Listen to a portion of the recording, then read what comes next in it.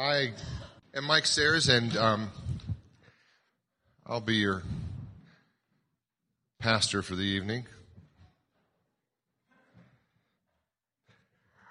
I grew up Greek Orthodox. I know a lot of you know that. What that means is my life was very different than most of yours. Even if you were Catholic, you have no idea. Because Orthodox is like pre-Vatican II Catholicism. And it was as much ethnic as it was Christian. You know what I mean? We were Greeks there. I remember one time this African-American family showed up in church, just visiting, right? They must have been from the neighborhood. But we weren't concerned about the neighborhood. I just remember them sitting in the back and everybody kind of whispering back and forth and looking, whispering and looking, and nobody would talk to them that I saw. So, they kind of got the cold shoulder of fellowship that night. But we were all about being Greek, more than we were about being Orthodox. I remember one time we celebrated the feast day of Saints Cyril and Methodius. Got a stained glass window since we don't have any here. There we go. Saint Cyril and Methodius. Now, Saint Cyril is usually pictured in the monk's robe. Saint Methodius is usually pictured in a bishop's gear. Saint Methodius is usually pictured as older because he was older, but also because he lived a lot longer than his little brother lived, Saint Cyril. And somewhere in the 800s or so, these guys were sent by the patriarch in Constantinople. That would be the city of Constantine, the capital of the Eastern Roman Empire. It was moving and grooving when the Goths and the Visigoths were having their way with the western half of the empire in Rome. So you got to imagine this Byzantine Orthodox empire that is just doing fantastically. And they were actually sent as missionaries up into what was known as the land of the Slavs. So these guys are both Greeks. They're from northern Greece. They're from Thessalonica. When you read Paul's letter to the Thessalonians, same area where these guys came from. And so they were sent up to do what amounts to mission work and teaching. And one of the famous things they're known for is beginning to codify a written language for the Slavs. And so you'll find that these two Greek guys, are the patron saints of a lot of Eastern European countries. Czechoslovakia, for example. So it just kind of helped when I, married into a Czechoslovakian family, that I was Greek, because it was like Cyril and Methodius coming. No, forget it. But we celebrated these guys every year in May. We would celebrate this big feast day. And we had a big dinner, right? And they would have poems that the little kids would recite in Greek, like me. I had no idea what I was saying. I just knew the sounds, and I said them in the right order. And all the adults would clap. Yay, very good, very good. And you would sit down, and somebody else would get up and do the same thing. And then they had this one young guy. He was a deacon at the church. He was waiting to be ordained. See, because in the Orthodox Church, you can get married if you're a priest, as long as you're married before you're ordained. Once you're ordained, you got to stay single. So there's all these guys kind of waiting around after seminary.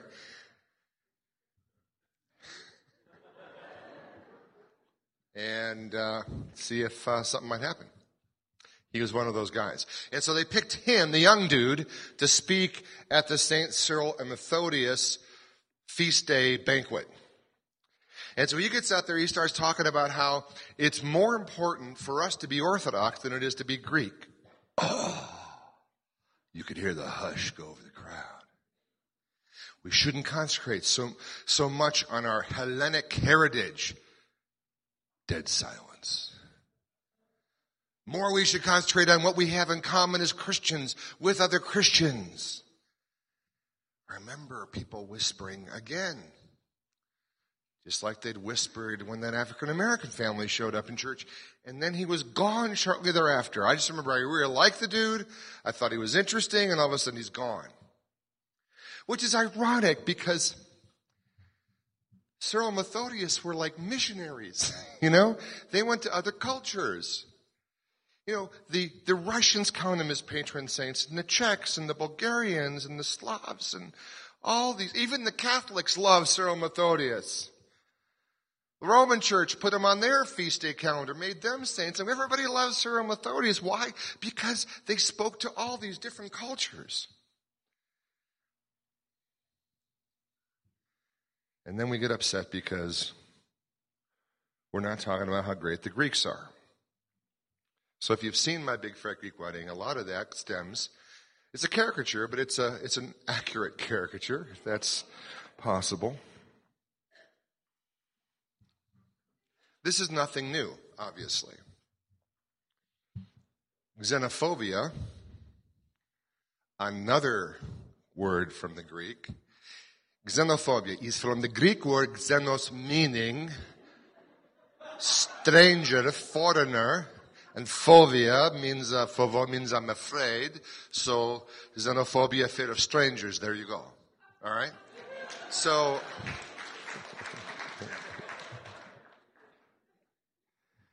it's been around for a long time. And actually somehow dovetails in with our passage today. I'm sure that we at Scum of the Earth do not deal with xenophobia at all, right? I mean, it wouldn't matter if somebody came to Scum dressed in a polo shirt and Docker pants and, topsiders from Bass shoes. Wouldn't matter at all, right? We would just treat them like they were part of the posse. Okay, let's read from Mark chapter 11, starting in verse 12. I'm going to stop as we go along because this is one of those passages where sometimes the river is wide. Okay? There's different customs going on here. The next day, as they were leaving Bethany, Jesus was hungry. I just thought of something. I'm wearing my Greek family reunion t-shirt, which I thought is actually appropriate. There you go. The next day, as they were leaving Bethany, Jesus was hungry. Now, Bethany, just so you know, I believe means house of unripe figs and dates. It's funny. Just ironic. You'll catch it later on. Seeing in the distance a fig tree in leaf, he went to find out if it had any fruit. When Jesus, reached it, he found nothing but leaves because it was not the season for figs. Then he said to the tree, "May no one ever eat fruit from you again." And his disciples heard him say it. Now at this point, you're wondering, Jesus must be really hungry. I mean, he's cursing an innocent tree, isn't he? This tree is not doing anything but just, hanging around. If it could leaf, it would, but it can't. And it did. It did, but it stayed in the same place. And so Jesus comes around and he can't find any fruit on it. And then he curses this tree, which is the very first time, I think, in all of Scripture, we find Jesus cursing anything. Like Moses' miracles are restorative. They're healing, right? But this one is the opposite. He is cursing the fig tree. Never to have fruit again. Poor tree. He didn't do anything wrong, did he? Really? We need trees. We like trees. Jesus, we're from Colorado. We love trees. Trees are good.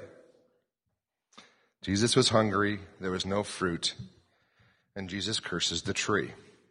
This is going to be a sandwich passage in Mark again. So we start with the tree. We're going to the temple. We're going to end with the tree. So don't worry, we'll pick up the tree again in a day or so. All right. On reaching Jerusalem, Jesus entered the temple area and began driving out those who were buying and selling there.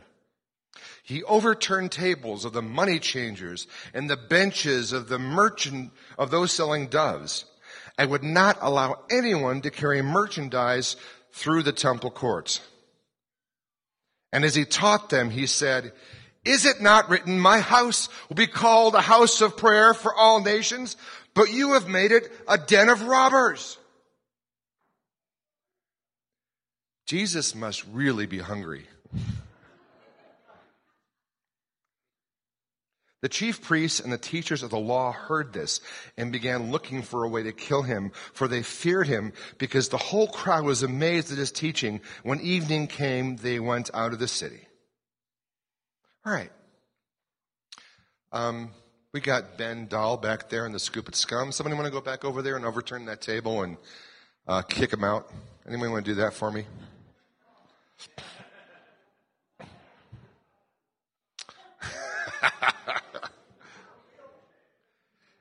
I mean, seriously, is Ben doing a service here? Yes, he is. Because sometimes, you want stickers, but you can also go there and drop a request in the prayer box. We have an offering bucket back there. I mean, sometimes we have t-shirts. You can buy my book back there, you see?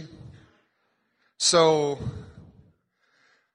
are we in danger of having Jesus come in and overturn the Scoop It Scum? Isn't that a great question? Really? I think it's a great question. Now, certainly, there might have been some greed taking place there. But this is one of those places where the river is wide. Let me explain what's going on. Okay, so this is the Passover time, right? Everybody's coming to Jerusalem for the Passover, the great, highly held and revered feast day on the Jewish calendar. It was the most holy feast day. It was like Christmas and Easter all wrapped into one if you're a Jew. It's Yom Kippur. And so people are coming from all over the country to Jerusalem to celebrate Passover. And one of the deals is, you see, sacrifices are going on there for your sins. I mean, Judaism is a bloody religion.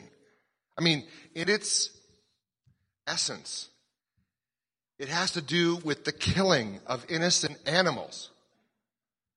Not just innocent animals, but animals that are perfect, that are free from any spot, that have no blemishes, that are not sick, that are the strongest and best of the flock that you have.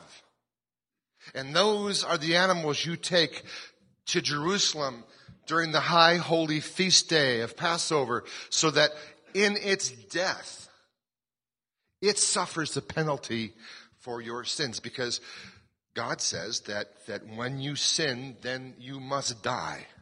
And so God gives the Jewish people this religion that says, okay, look, you're going to sin, and I'm going to have to kill you. But I don't want to kill you because I love you. So I'll tell you what, since there's got to be a death to pay for the way you have screwed up, not just your life, but the life of people around you, I'm going to give you a sacrifice system. So you bring one of these lambs or goats or calves or even a dove to the high priest, and he'll slay it, and then your sins will be forgiven. Because I will take all your sins, I'll place them on this cute little white woolly lamb, and the priest will slit its throat and then burn it on the altar. And then your sins will be atoned for. Because something's got to die because you messed up. Is that fair, Craig, do you think? It doesn't sound fair. But I think, it may be a fair encapsulation of what's going on every Passover. And so, if you're bringing something from home, you're bringing one of your lambs, and you live, let's say, in way down south in Judah, and you're coming all the way up to Jerusalem, like, what if something happened along the way? Like, what if your lamb got sick? Then it wouldn't be okay for a sacrifice. So sometimes it's smarter for you just to buy one when you get to Jerusalem. Then you give that one over. And so, really, to help all the pilgrims, the high priests, the chief priests, the rulers of the land had provided this service so that people could buy sacrificial animals and present it to be sacrificed. And so they set up these booths. Now, granted, they're in the temple of the Gentiles, right? The Jewish temple, you guys remember Dave Mail being here a couple weeks ago, the guy from England? Who was here when the guy from England was here? Okay, he talked about how, the Jewish temple was set up in like concentric areas, concentric rings. And so right in the center, you have the Holy of Holies where the high priest can go just once a year, right there. And then next you have where the priest can go, and then you have where the Jewish men can go, and then you have where the Jewish women can go, and then you have the animals like, who are being slaughtered and stuff. And then you have the court of the Gentiles out here. That's the rest of us. Okay?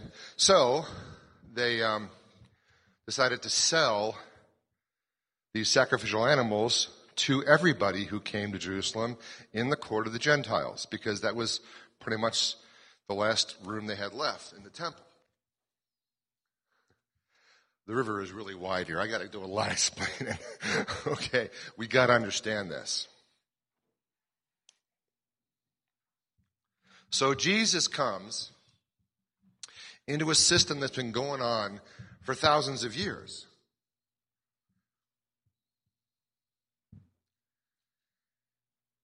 I mean, the first temple was built like 1,000 years before the story was even written.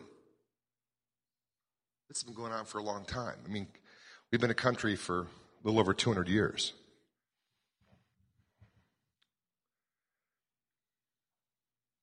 And Jesus walks into this place, and he sees what's going on, and he starts overturning tables. And he starts quoting Old Testament prophets. My house will be called a house of prayer for all nations, but you have made it a den of robbers. That's like two prophets. He's quoting Isaiah and he's quoting Jeremiah. So we're going to go back now to Isaiah. That whole house of prayer thing for all nations. This is what Isaiah said hundreds of years before. He says,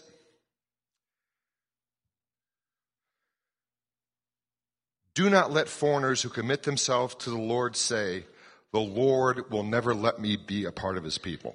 In other words, he's talking about us. Most of us are Gentiles, right?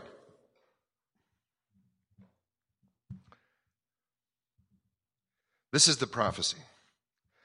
I will also bless the foreigners who commit themselves to the Lord, who serve him and love his name, who worship him and do not desecrate the Sabbath day of rest, who hold fast to my covenant.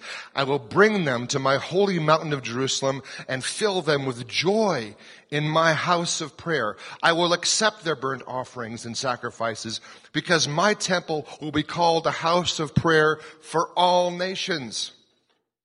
For the sovereign Lord, who brings back the outcasts of Israel, says, I will bring others too, besides my people Israel.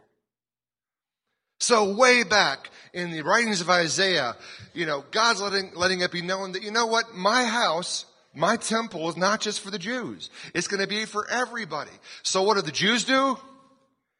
They put the Gentiles in the outermost ring and then fill it with a bunch of people selling animals. Can you imagine trying to pray when people are haggling over how much to pay for a pigeon?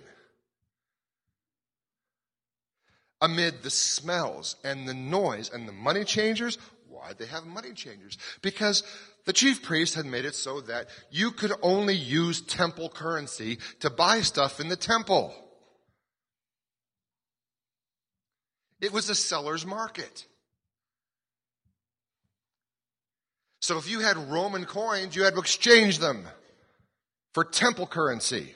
And what do people do? How do people who change currency make their money? They give you bad rates. They give you less temple currency than you deserve for the Roman coins that are good every place else. It's like the airport, only on steroids. You know how when you go to the airport, it's like they don't believe that there's any competition anywhere else in the whole entire world. So they can charge you $5 for a sandwich that any place else would cost you $1.50. Ever notice that about airports? This is like 100 times worse. They've got a captive audience here. And so Jesus is pissed off because they're making it hard for all the other people of the world, who are most of the people, to come and worship God at the high holy feast of Passover. And then he quotes Jeremiah from Jeremiah 7. But you have made it a den of robbers. I'm not going to read this whole thing. But let me say this. Jeremiah starts prophesying against the people of Israel. He says things like this. Even now, if you quit your evil ways, I will let you stay in your own land. But don't be fooled by those who promise you safety simply because the Lord's temple is here. They chant, the Lord's temple is here, the Lord's temple is here. But I will be merciful only if you stop your evil thoughts and deeds and start treating each other with justice. Only if you stop exploiting foreigners, orphans, and widows, only if you stop murdering, and only if you stop harming yourselves by worshiping idols. Don't be fooled into thinking that you will never suffer because the temple is here. It's a lie. Do you really think you can steal, murder, commit adultery, lie, and burn incense to other gods and then come here and stand before me in my temple and chant, we're safe. We're in the temple. This is Jeremiah prophesying before the Babylonian deportation.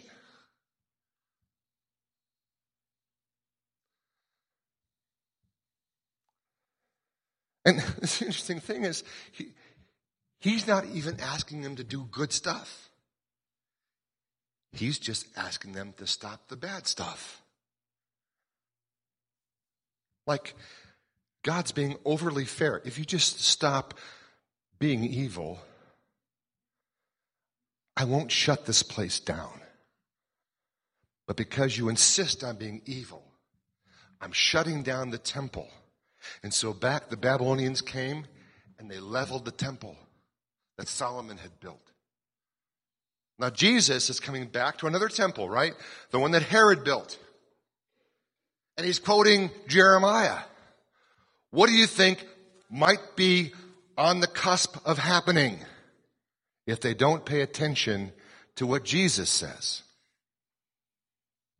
Maybe the same thing. And he goes and on, he says, you come back here. It's like Jeremiah is saying, you go out and you steal, you rob, you kill, you murder, you do all these kind of things. You come back here like it's a den of robbers. Like, let me ask you a question.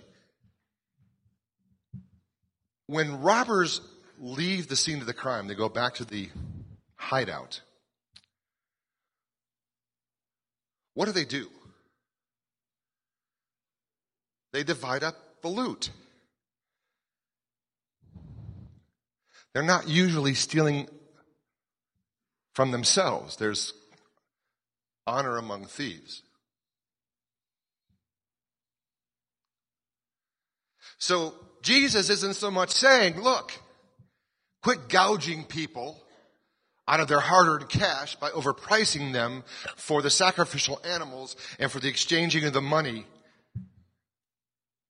As much as he's saying,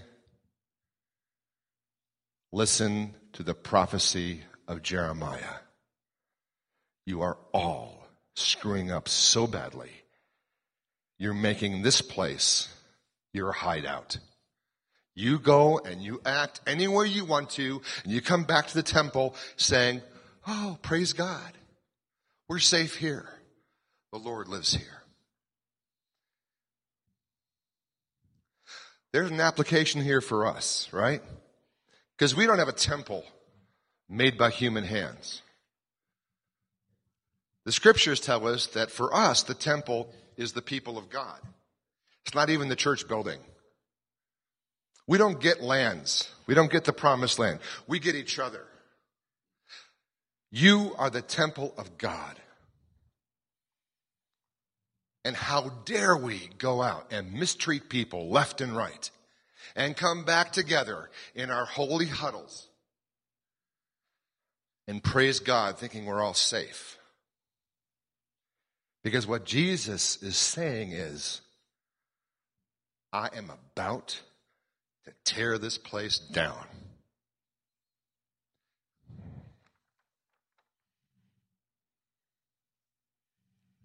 Verse 20. In the morning, as they went along, they saw the fig tree withered from the roots. Peter remembered and said to Jesus, Rabbi, look, the fig tree you cursed has withered. Have faith in God, Jesus answered. I'm going to stop here for a minute. This bit about the fig tree needs some explaining. Jesus spoke in parables, right? He's acting out a parable here. This is drama for the ages. A fig tree was a symbol for Israel. And Jesus comes looking for figs. And you know, even though it was out of season, from what I've read from a couple different people, and got to take their word for it because I don't live in Palestine, but it seems that there's like this precursor to a fig fruit. There's these little tiny things that grow. They actually, it's like, you know how some trees bud like before they leaf out, like the bud kind of sets, and then the leaves come out, and then the flowers appear and stuff. It seems there's something like that with the fig tree. They have these little, they grow to be almost almond-size things, and there's names for them in Arabic and names for them in Hebrew, and don't ask me to pronounce them. And I guess poor people would actually come up and grab and eat them sometimes. So if it's April, we think this is about April, when Jesus is coming through here, these actually probably ought to have been there. And if they weren't there, what it means is the tree probably was going to be barren down the road. They wouldn't produce figs. So Jesus is seeing the signs that this will be a non-fruit producing tree and curses it. And in doing so, what he's saying is he's kind of putting the kibosh on the whole religious system of the day.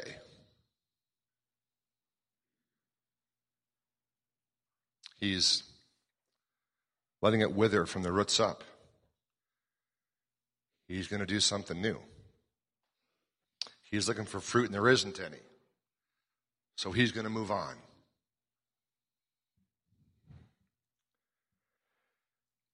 We've got to look at this as the death knell for the Jewish sacrificial system. This whole sandwich, fig tree, temple, fig tree, what it's basically saying is, it's over. Jesus is saying, I'm doing a new thing.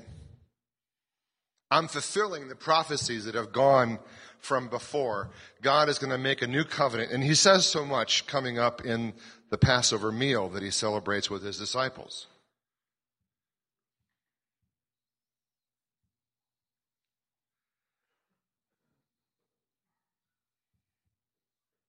Have faith in God, Jesus answered. I tell you the truth, if anyone says to this mountain, go, throw yourself into the sea, and does not doubt in his heart, but believes that what he says will happen, it will be done for him. Therefore, I tell you, whatever you ask for in prayer, believe that you have received it, and it will be yours. And when you stand praying, if you hold anything against anyone, forgive him, so that your Father in heaven may forgive your sins. We're back to the prayer thing. My house will be called a house of prayer. And then Jesus starts talking about prayer. I'm going to read this passage from the Message, starting in verse 22. Just leave it up there, but I'll tell you what Eugene Peterson thinks here. Jesus was matter of fact. Embrace this God life. Really embrace it. And nothing will be too much for you. This mountain, for instance, just say, go jump in a lake. No shuffling or shilly-shallying, and it's as good as done.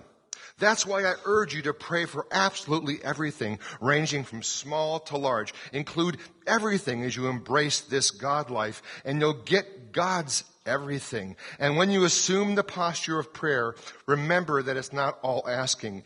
If you have anything against someone, forgive. Only then will your heavenly Father be inclined to also wipe your slate clean of sins. And so Jesus is back to the prayer theme. My house will be called the house of all nations. And next thing you know, he's starting to lay the foundation in his new temple, which is the people that he's talking to, on what this temple of prayer is going to look like. He's saying it's not a sham. It's not something where you go out and you can do whatever the hell you want and come back and feel holy. No. You know what? If you realize in the middle of your prayer that somebody's got something against you, then you leave and you go and you reconcile before you come back to pray. Because my house of prayer is going to be spirit and truth.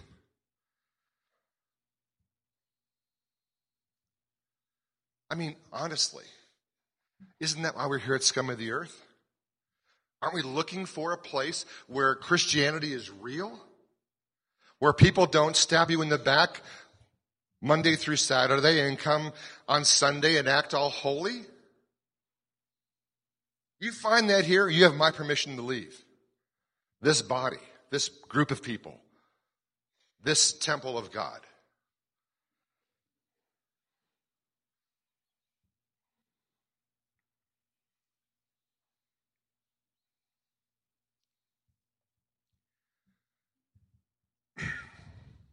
We have been, in the past, a praying church. I can tell you about all-night prayer vigils that we've had.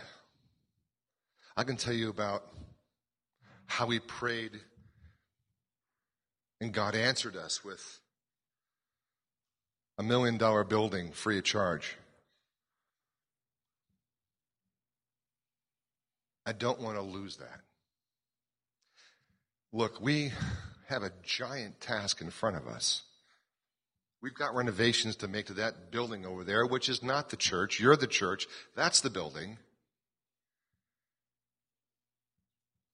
We're going to have to raise between $50,000 and $100,000. And honestly, we need to start praying about it.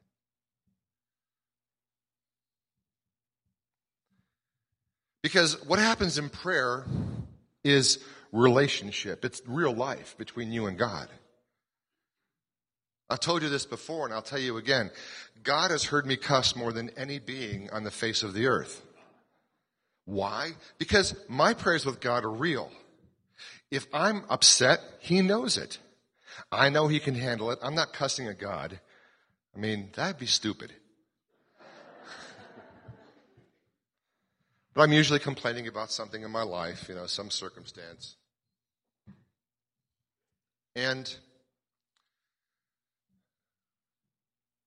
the Lord can handle it and calms me down. Sometimes He asks me to go and ask forgiveness of people. I remember one time He told me to go and forgive somebody who hadn't even asked for it. And that was hard. Want to know more about that? Listen to my very last sermon of 2009. But you see, prayer is a relationship. It's real. It's, okay, God, here it is. I'm going to let you have it. And then God speaks back and I have to listen and then do.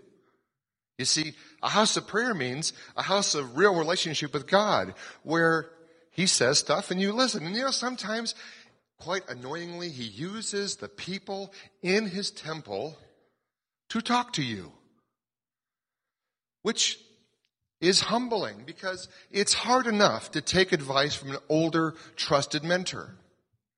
It's doubly hard to take advice from a younger, snot-nosed, arrogant kid who may be right. Still part of the body of Christ, still a spokesperson for God.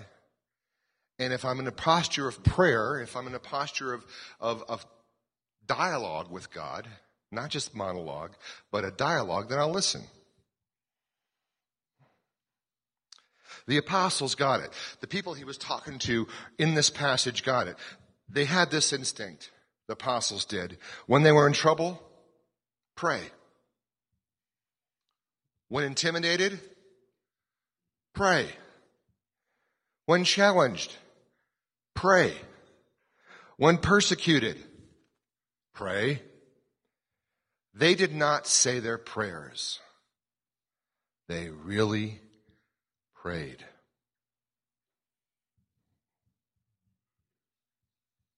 And the Jews understood what Jesus meant by removing mountains. I know it's hard to believe Jesus would speak in metaphors sometimes, but he wasn't only referring to moving a literal mountain, probably the Mount of Olives, which is between Bethany and Jerusalem as they would go. But they knew back then that mountains represent the immovable, the impossible, something too steep to climb, something too high to cross, something too wide to see around.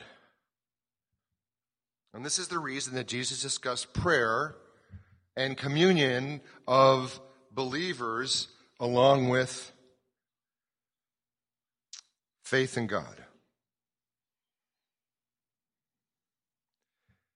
The more that we pray in communion with God, the more we will know God. And the more we know God, the more faith we will have that he can move the mountains in our life. I mean, this is a choice, folks. It's a choice. How well do you want to get to know God? Your choice. But I'll tell you this, when the big problems happen down the road in your life and you have very little faith that God can move them, probably because you didn't spend very much time talking to him or listening to him. Because God hasn't changed. He's able to do more and bigger and better than we can ever imagine.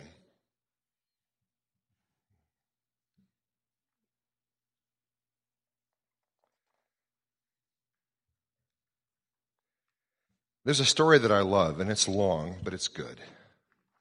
Anybody here ever read the book Fresh Wind, Fresh Fire?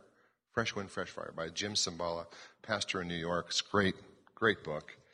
I only hope that Pure Scum can have half the impact that that book had in terms of encouraging people and extending the kingdom of God. He tells this story. This is the power of a praying congregation, I think, or the power of faith in a God who can move mountains by a praying organization. I was alone in Florida when I received a call from a minister whom I had persuaded to talk to my daughter Chrissy. Jim, the pastor said, I love you and your wife, but the truth of the matter is, Chrissy's going to do what Chrissy's going to do. You really don't have much choice now that she's 18. She's determined that you're going to have to accept whatever she decides. Cymbala writes, I hung up the phone. Something very deep within me began to cry out, never. I will never accept Chrissy being away from the Lord.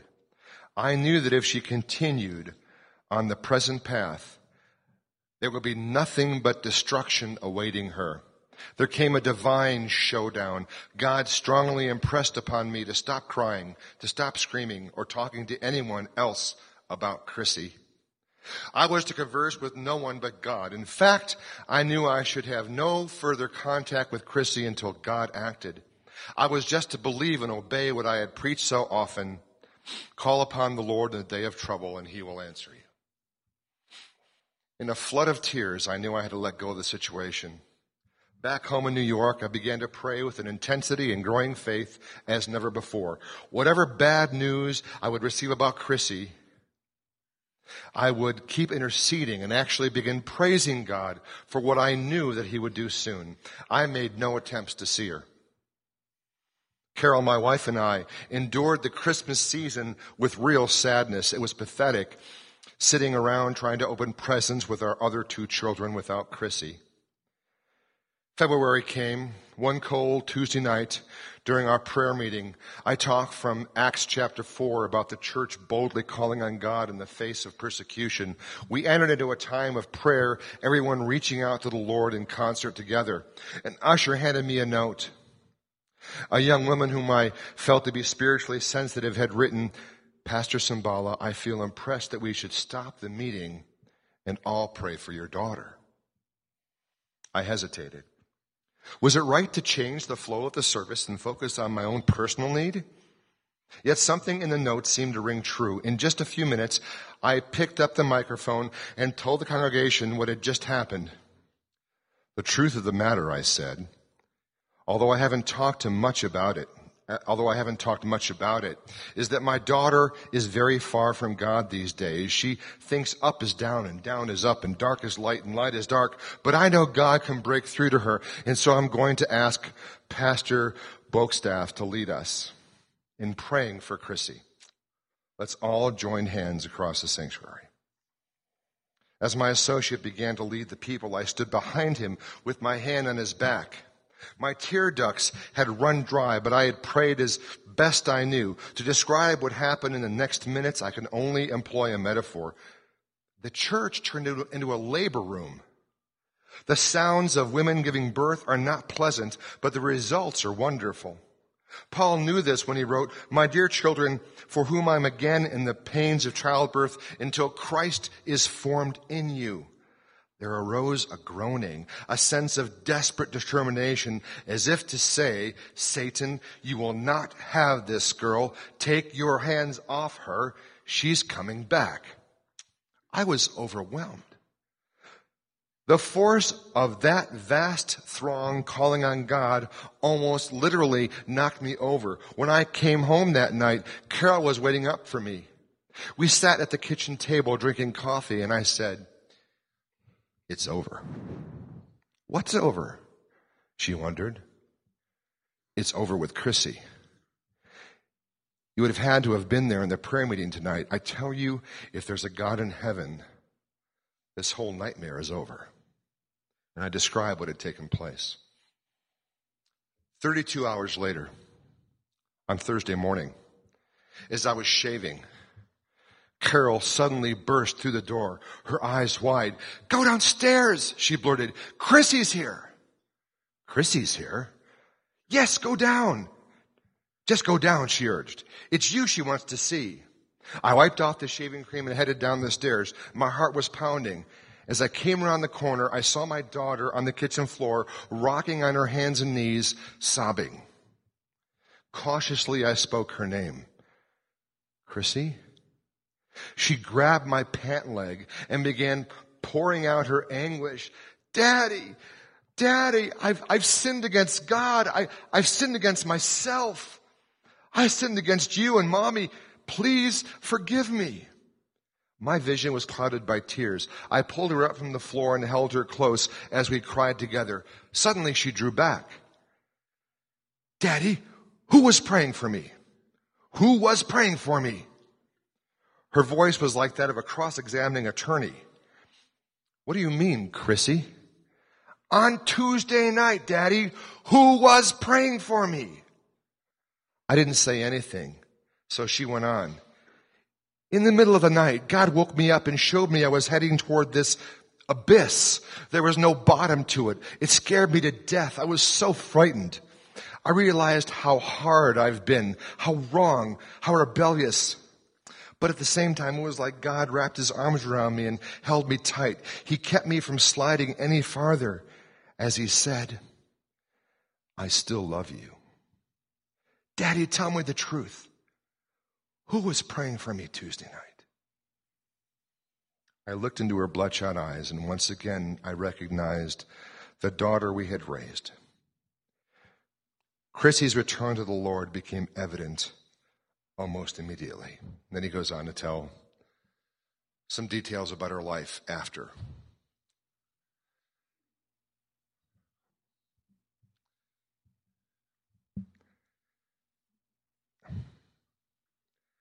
My house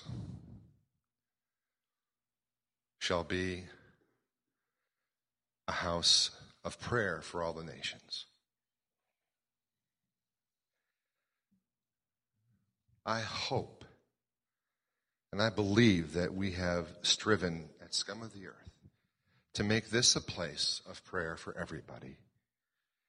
Even the dude in the polo shirt and the Dockers, as well as the punk rocker with the mohawk, as well as the goth with the trench coat, as well as.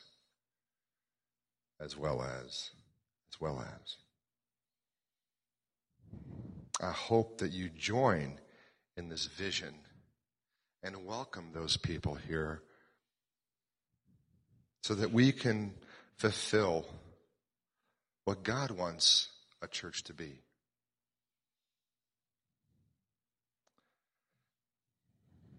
So the two questions I have for us is, are we a house of prayer for everybody?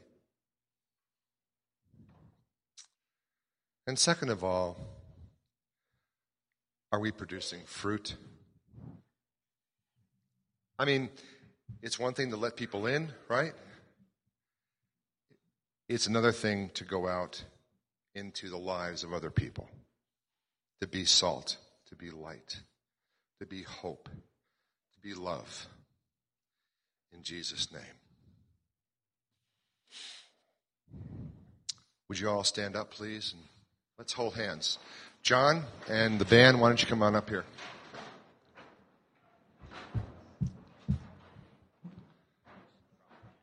That's all right.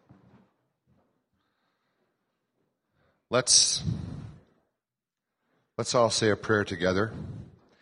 And while we close out the evening with a few more worship songs, there'll be people over here in the prayer room. If you have something you want to pray about specifically, please go in the room and pray with someone over a loved one, over someone you don't love, and everybody in between, including yourself. Heavenly Father, Father of our Lord Jesus Christ, we desire to be your people. We desire to be your temple, a place of prayer for everybody.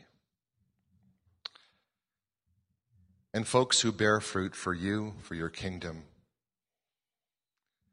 Help us as we commit ourselves anew to being people of prayer. May we seek you in the morning.